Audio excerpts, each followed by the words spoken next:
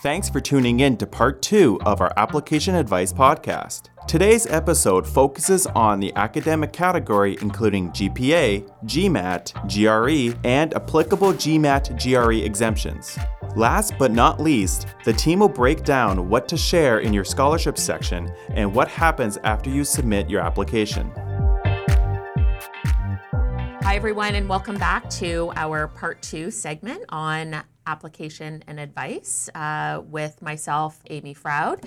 I'm one of the associate directors for the admissions and recruiting team with the full-time MBA program, and I'm joined by my colleague, Lindsay Littman. Hi everyone, thanks for joining us today. Nice to be back talking about the application. Yeah, and so today we will be covering all other aspects of the application that we didn't cover in part 1. And so really the main focus here is on the intellectual horsepower and the academics category portion of things and scholarships. And then we will cover also the GMAT area. And we do have some new developments there to share, which are quite interesting.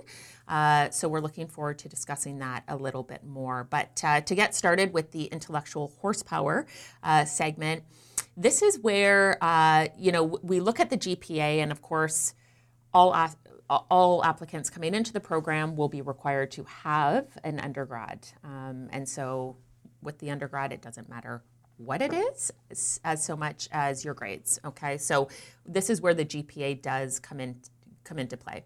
So when we're looking at your GPA, we're looking at your last 2 years of your transcript. And I will also say this, it does not matter if it's a 3-year or a 4-year, okay?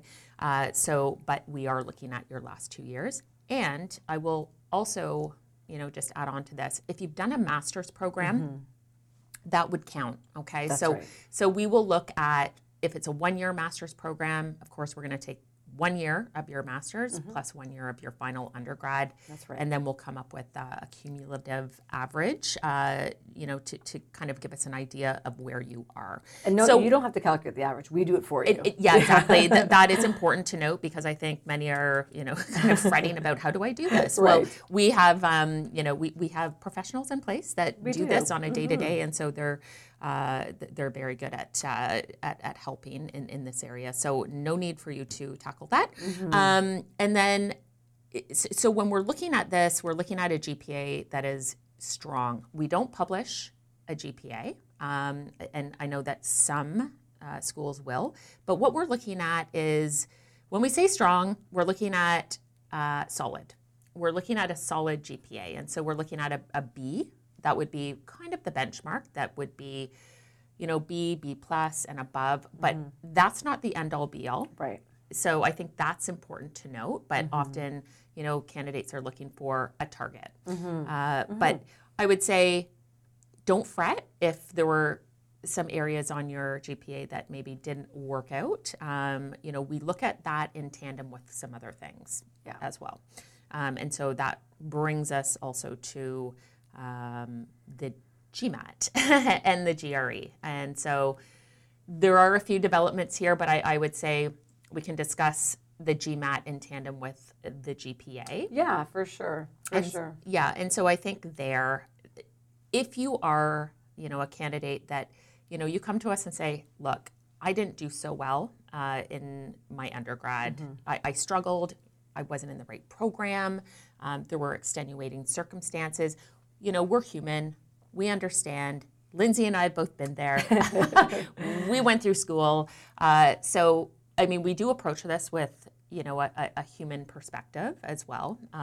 But, I think it's important to also note that can also be made up in certain ways. And so if you did struggle in your undergrad, that could be married up with a stronger GMAT. And so I would say that's kind of that's the one piece that can really help you and to leverage you, during the application process. And so when we talk about GMAT, a strong GMAT is what we would be looking for. Right. No, absolutely. I think you're right. You can't be defined for what happened in your university days. Wrong program, maybe you moved, maybe personal circumstances going on. So that's why we don't publicize a minimum, because it really does depend on the individual. And I would say this really speaks to our holistic assessment because, as Amy touched on, If your GPA or your undergrad average wasn't strong of your last 2 years, not only will we look at a GMAT or GRE or an LSAT or an MCAT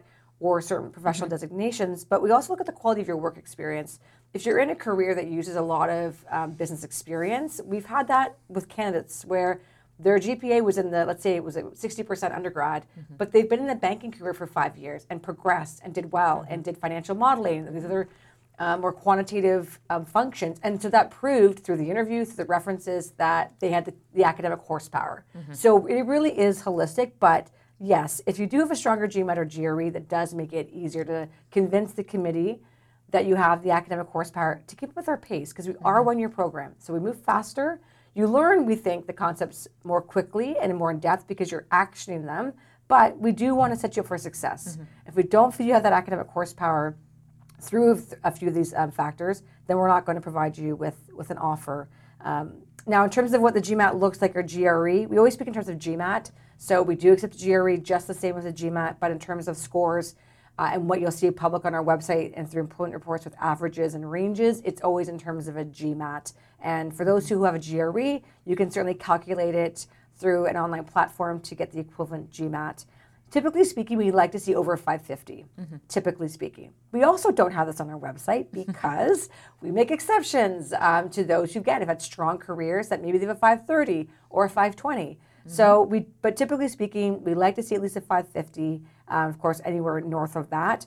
Our average any given year tends to be around a 660 or a 670.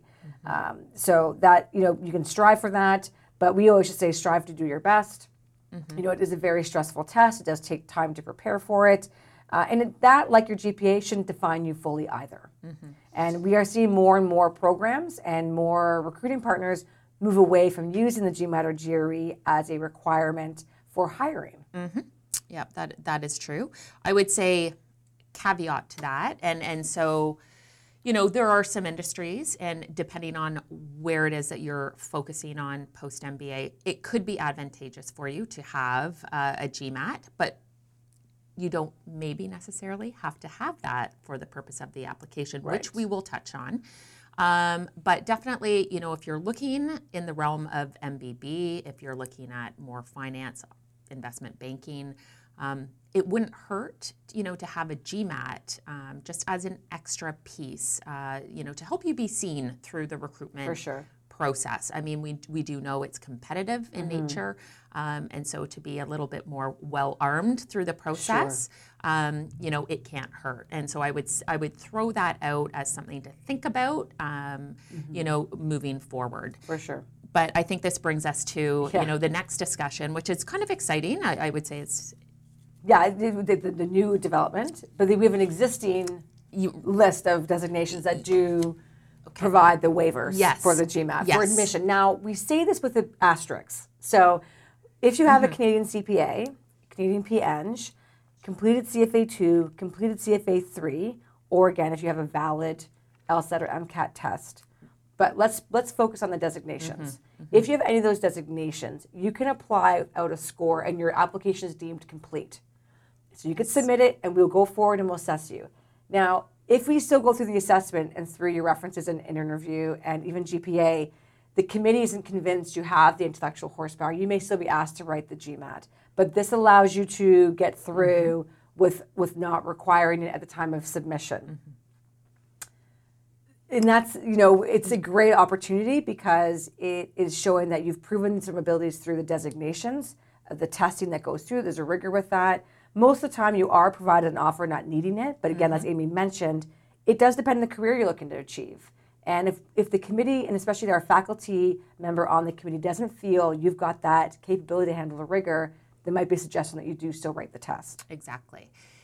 This leads us to a new development. And I think I was jumping the gun before. It's okay, you're excited. Just so I totally get it. Just, it's really nice to have. And this really comes to us in the last few months. And, this is something that we've thought about. We've had input from faculty and admissions committee. And but thinking this through long and hard, there are now, I would say, there's something in place for those of you who are considering an MBA who have a background in a STEM-related area. So that means science, technology, engineering, math-related statistics, or of course business, commerce, economics related field to apply to the program and be considered for a GMAT waiver. So this is pretty big in terms of development. This means that you can actually put forward your application at the time of the application is submitted and we assess it. That's also at the time that we will determine whether or not you meet the conditions for a GMAT waiver. And so when we look at a GMAT waiver consideration, we're looking at a few different things. We're looking at, not only your undergraduate performance, so your GPA, we're looking at your undergrad, and so like that, the module that you've studied, but we're also looking at your work experience. And so that comes into play as well. So we're looking at a little bit about your background, we're looking at your progression. We're looking at the relevancy in terms of what you've worked in as well, to kind of marry those two together to give us a picture of where you are and how you will, I guess, how you will do in the program, the strengths that you will bring forward. So that is a new development. And I should also say, so when you decide to submit your application, and at that time you're being considered for the waiver, the GMAT waiver. At that time as well, we will be also determining whether or not you're a fit for the program. And so at the same time, we will deliver a decision on your GMAT consideration for a waiver, but also a decision for your admission to the program. So those are tandem, and they will be delivered to you. Now, there are a few options that could be delivered. Of course, you could be approved if the admissions committee, looks at all facets of your application and says, yes, check, check, check. They look like a strong applicant based on not only their GPA, but also their work progression. We have no hesitation here, and we'd like to move forward with an admission. But in some cases, there are a few red flags, and it could be that, there are a few spots on the undergraduate record, or it could be, the work experience isn't quite there, and so it's just not strong enough. Right. It doesn't mean that that's the end of the road for you. It could mean that there could be a conditional offer for you. Right. Okay, and so that's also something to consider. And then, of course, the third, which we don't like to talk about, is just not a fit overall, based on the profile and caliber of work experience. So something to keep in mind with this new offering that we're providing is that it's an opportunity to apply for it. So as Amy's outlined, it doesn't mean that you're guaranteed you're not going to have to write the test. So keeping this in mind with your application timelines, if you are given a conditional offer, you don't have to accept that you're going to move forward and write it. You might say, I don't want to write the test, so if Ivey gives me a conditional offer, pending test, I'm not going to proceed with it. That's totally your call. Now, if we do give you a conditional offer and you proceed with writing the test, as Amy mentioned, we're going to give you the requirements in terms of the minimum score that we need to see by provided date. We're going to give you more than 2 weeks notice. Typically speaking, we're going to give you approximately 3 months. So work backwards from this. If you're an international applicant tuning in today, your deadline to apply with us is end of September. This means we recommend you apply, if you are considering this opportunity, apply for the July timeframe at the latest. Because in this way, if you are provided a conditional offer, you don't want to be into October or later writing the test. We want to make sure you've got enough time to get your visa to immigrate into Canada. So give yourself time to prepare for the test, because it is certainly a potential outcome for you if we don't feel you've got that capability to do well in the program. And we need that factor to indicate your success. Now, I know when we've launched this, we've got a lot of questions around, well, what does a strong GPA mean? What does strong leadership, sort of career-wise, mean to prove that I've demonstrated this? And can you pre-assess me? And the answer is no. We don't do pre-assessments. It is based on these factors.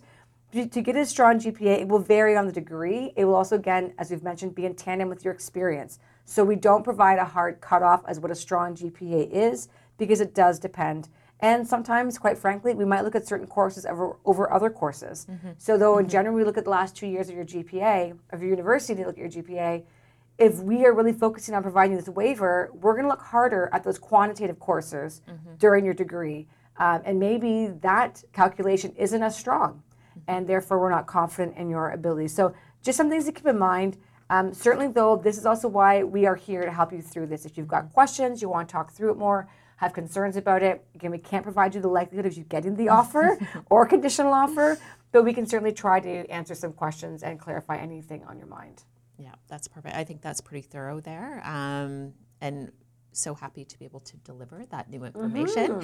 But this brings us to our final segment and talking points, and something that I think, really everyone is quite interested in, and that's the scholarship area. So let's talk about the money. Absolutely. And I will say, Lindsay and I have recorded a really great admissions series podcast on rolling admissions and scholarships. And so we would definitely advise you to, tune into that just for the, I guess, more specifics around it and really how it works and what to expect, okay?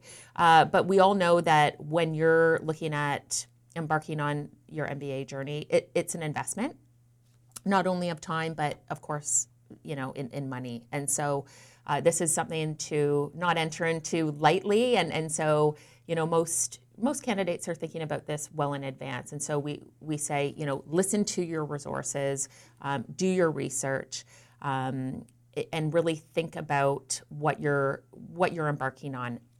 The good news is we are very competitive in terms of scholarships. And so we like to think of ourselves as, really awarding healthy scholarships. Now, of course, we don't provide full ride scholarships. No Canadian school does. But I would say, depending on your merit, we will, take that into account and land in an area that we feel suitable. And what we do is we look at your profile in comparison to other students, other candidates going through the process, to land on really on a number that we feel suitable. And so really, we just want to preface this by saying the award is not dictated by need. And so it's solely based on merit. And so just keeping that into consideration when you're putting together your application package, really demonstrate and highlight those key points that we've talked about previously: leadership, your achievements, your impact, engagement with us as well. That's key. And so all of those things come together when we're looking at a scholarship. Absolutely, and it's a part of the application we recommend you complete. About 85% of our incoming students do receive an admissions scholarship. This section, though, just allows you to elaborate more about yourself. There is a guide within the application around the different sections, what to include. You can certainly repeat from the previous essays a little bit. It's not going to hurt your candidacy, but there could be more to yourself that, again, you want to convey and share. So we do encourage you to do that. And certainly in the Rolling Admissions and Scholarships podcast, we break down more advice around the actual fellowships that we offer, the category of admissions scholarships in general. But the most important takeaway is that these are in place regardless of when you apply to our program. They are merit-based, and we are pretty competitive with our offering against the other MBA schools. So hopefully it all works out, and you're able to get an offer, and also we're able to show you some money. So that'd be very great. Yeah, absolutely. Yeah, and so I think, just highlighting there are two key sections to the scholarship, and that would be, again, there's a little bit of, you're highlighting certain portions like I touched on before. And so it's really about bringing forward those highlights that you've maybe noted in your resume and your extracurriculars, bringing that to attention forefront. And also there is another section that you're going to want to highlight just more or less around how you're going to finance your MBA. And again, like there is a booklet that helps you work through that as well. So also there is an area about additional scholarships that you should keep in mind. And so depending on what it is that your focus is, if you have special interests, it's nicely outlined within the application. So links to those scholarships and fellowships. And so, whether or not it's an interest in women in leadership, which is really our forte, fellowship, which really is designed for those women who want to be female leaders of tomorrow in business, who demonstrate, different strengths and qualities that we would be looking for to really represent within the MBA program. There's also ROMBA, which is Reaching Out MBA. That is really an initiative which is designed for our LGBTQ community to raise awareness and obviously bring forward issues and to advance members of those areas, LGBTQ members within the MBA community. And so, and then lastly would be the Entrepreneurship Fellowship, which is a fantastic fellowship in and of itself. And so for our budding entrepreneurs, this is a fantastic opportunity to get involved. And so, if you do have that entrepreneurial mindset, then this is something to consider. If you've already, dabbled a little bit, you've had a startup, that we have a designated area. We have a specialized program, actually, our one specialization in our MBA program, for you to check out and to really be involved in. And so you could be, one of our awardees of this. We award 2 in total, but definitely check that out if it's of interest to you. But so we do have many more fellowships and scholarships to keep in mind when applying. And they're all part of the broader admissions category. They are. So these fellowships you've just outlined are not in addition to the admission award. We decide on the value of your scholarship based on the strength of your merit.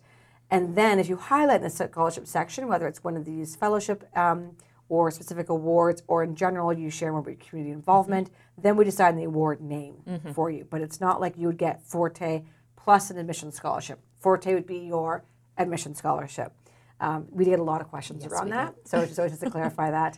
So at this point, then you submitted everything. And when you click submit, let's talk about what happens next. In terms of what you can expect with timing in particular, and then the likelihood of the next part of our application, which is the admissions interview. So when you click submit, within about 2 business days, our admissions team will go through your application, make sure you've submitted everything. If not, they will contact you and say you're missing some parts to your application. If you are one of about 75%, you're going to move forward to the admissions interview stage. Moving forward does not mean you're more likely to get an offer. Moving forward means we either see potential or we want to learn more about you before we can make a decision. So within that, you'll be notified if you're going forward to the admissions interview stage. You are given an email to book your online or in person 1-hour interview with one member from our career management team. This is quite unique. This is, again, part of us having them with our admissions committee. We want them to understand your background, make sure they feel you'd be a great candidate for the program, but more specifically around your career goals. They want to understand where you've been with your career, where you think you want to go at this stage, and whether you've got the grit, perseverance, and even coachability to get there and work with their team. So that's why we have them as part of the admissions committee and why they host the interview. We'd like you to have your interview within about 2 weeks of the notification. This allows us to keep in line with our communicated timelines of 4 to 6 weeks. If you need to push it a week, that's fine. But if the further you push it, just know that the longer you're going to wait to hear back from us. So try to keep it within 2 weeks if you can. Within the interview notification, there's another podcast. You can tell we like podcasts. That is specific to the admissions interview. And it is not on our website. It is only sent to those who are selected for the interview. This is your best first step in preparation. We break down the types of questions, even examples of questions, why we're asking them, how best to prepare. So we do recommend you tune into that. If, of course, after you tune in, you've got questions, that's where we're still here to help you through that. So don't at all hesitate to reach out. And then typically after the interview, within about roughly 2 weeks, we'll get back to you because the admissions committee will meet and we will present your file and discuss all these factors about yourself. Everything from your academic horsepower to your MBA readiness, admissions interview, and decide if we feel whether we're going to give you an offer or not. So I think that brings us to our final thoughts and wrap up. And so we really hope that you've enjoyed and found our feedback and just our discussion quite helpful as you work through the next steps. But I think there are a few things just to remind you of, and important things. So when you are considering moving forward with your application, we would encourage you to connect with us. The recruiters, Lindsay and myself and other team members are here to help you. So you can call on us at any time, whether that's through email. We're always happy to, set up a call, to learn a little bit more about you, any questions or concerns that you have. We also really suggest that you tune into the podcasts. They're, I would say, an immense help in terms of the resources given to you and, just, again, expectations, what we look for, also cultural aspects of the school. There's a number of podcasts that you can access up there that will really help you with a fulsome idea of what to expect as you put your application forward and consider Ivey as a school. And so in terms of the application, when to apply, we talked about this a little bit, but I would say, and we both agree that you apply when you're ready. Yeah. It's not a designated date. So, yes, we do have those deadlines noted, but those are, handle them as soft deadlines. You handle them as like, okay, that's just a point to keep in mind. Right. But you don't have to apply on that date. Again, we did review that we have rolling admissions in for a place. You apply when it's ready, when you're ready to do so. So no pressure there. One thing, if you are extended an offer, so typically we ask for your decision back within about a 3-week time period. And with that is a $5,000 deposit. So just keeping that in mind when you're looking at, planning. There is an investment and money, is requested, at that time. So just being thoughtful about that, and we want you to be in the best possible space when preparing for this.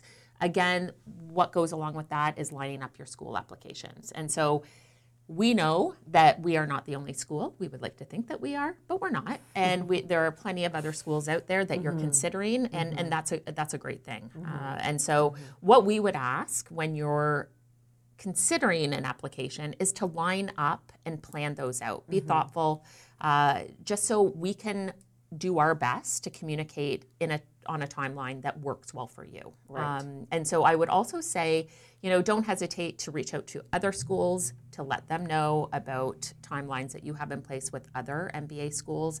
It'll put you in a better place to make a decision, to have all of your, offers or decisions in place to move forward and to make that decision for you, whatever that best decision is. Yeah, schools mostly have the ability to speed up or expedite decisions and also to provide you with an extension. Now, within reason. As Amy's nicely highlighted, the sort of turnaround times and our expectations on you, this should really work backwards with you when deciding when to apply. When you're applying to programs, you should have a pretty good idea of your number one, your number two, your number three type of programs. So knowing that when you apply, within 4 to 6 weeks, you're going to have a decision. Are you ready to make that decision? Are you ready to say yes to a program? Are you ready to put forward a deposit? Almost every school asks for a deposit of, at least a few to several $1,000s upon acceptance into a program. And these deposits are, for the most part, non-refundable. So this does take time to figuring that out, understanding the timelines for schools. If you're waiting to hear from other schools, we don't want you to be in a position where you're forced to make a decision not knowing all the responses. But again, within reason. We can extend it a week or so. We can try to expedite it within, several days. But please don't apply to us and then tell us, oh, by the way, I got into X school and can I hear back from you by next week? No, that's not possible. So, we can do it within reason. And so that's why it's great, as Amy mentioned, keep us in the loop. Let us know other programs you're applying to. We're not offended. We get it. We understand. Other schools do as well. And it's important for you to hear from all the programs and make the best decision for yourself. But don't rush your decision. Apply when you're ready. Get to know all the programs. Please engage with our team. We hope this podcast today was helpful for you and that you leave feeling more confident, putting forward a competitive application. But please do stay in touch with us. Let us know how it's going. We're happy to help and guide you where we can. Absolutely. Thanks again for joining us. And you can find us on the website, LinkedIn. Please connect, and we look forward to hearing from you. Thanks for tuning in to our Application Advice podcast series. We hope you feel more confident submitting an application. Please reach out to your recruiting advisor with any remaining questions or concerns.